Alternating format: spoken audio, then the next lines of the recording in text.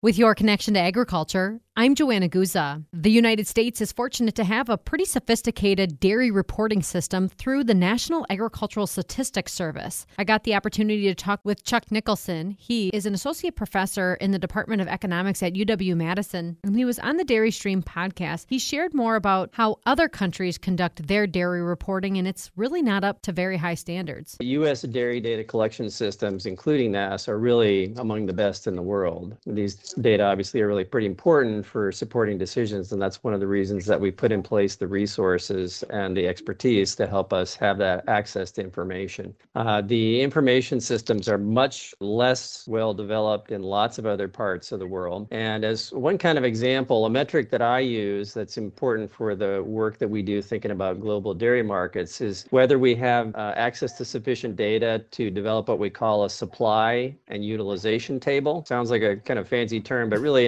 a table like that just accounts for all the sources like farm milk and the uses of dairy components like their processing into different products. And typically we would do that for an entire country. So as one measure of the lack of developed infrastructure for dairy data in other countries, there's only really a handful of countries or regions like the US, like Canada, some of the key dairy producers in the European Union and other key dairy exporting countries like Australia and New Zealand that really have sufficient data to develop a reasonably accurate summary of that kind. For other countries of the world, the data are often really missing and inconsistent. We found that in some of the work we've done trying to evaluate global dairy supply chains. And in particular, the data that seem to be missing there are things on the amounts of dairy products and the amount of product in inventory. I would actually go so far as to say that the lack of those data is actually starting to be a major challenge for understanding kind of the evolution of global dairy markets and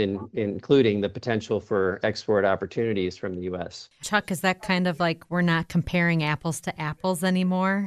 Because we have our basket, but the other countries maybe don't have it all in line. Yeah, there's a few other countries that we'd put in our basket with apples, and everybody else is kind of in a completely different fruit category. How would we overcome this challenge? Well, one of the ways that people are trying to overcome this challenge is through kind of non-government data collection. So there is an organization that's based out of Germany, but with a worldwide network called the International Farm Comparison Network. And so they have reached out to dairy researchers and dairy analysts in a number of different countries, and they actually try to access information through those people rather than relying specifically on government statistics.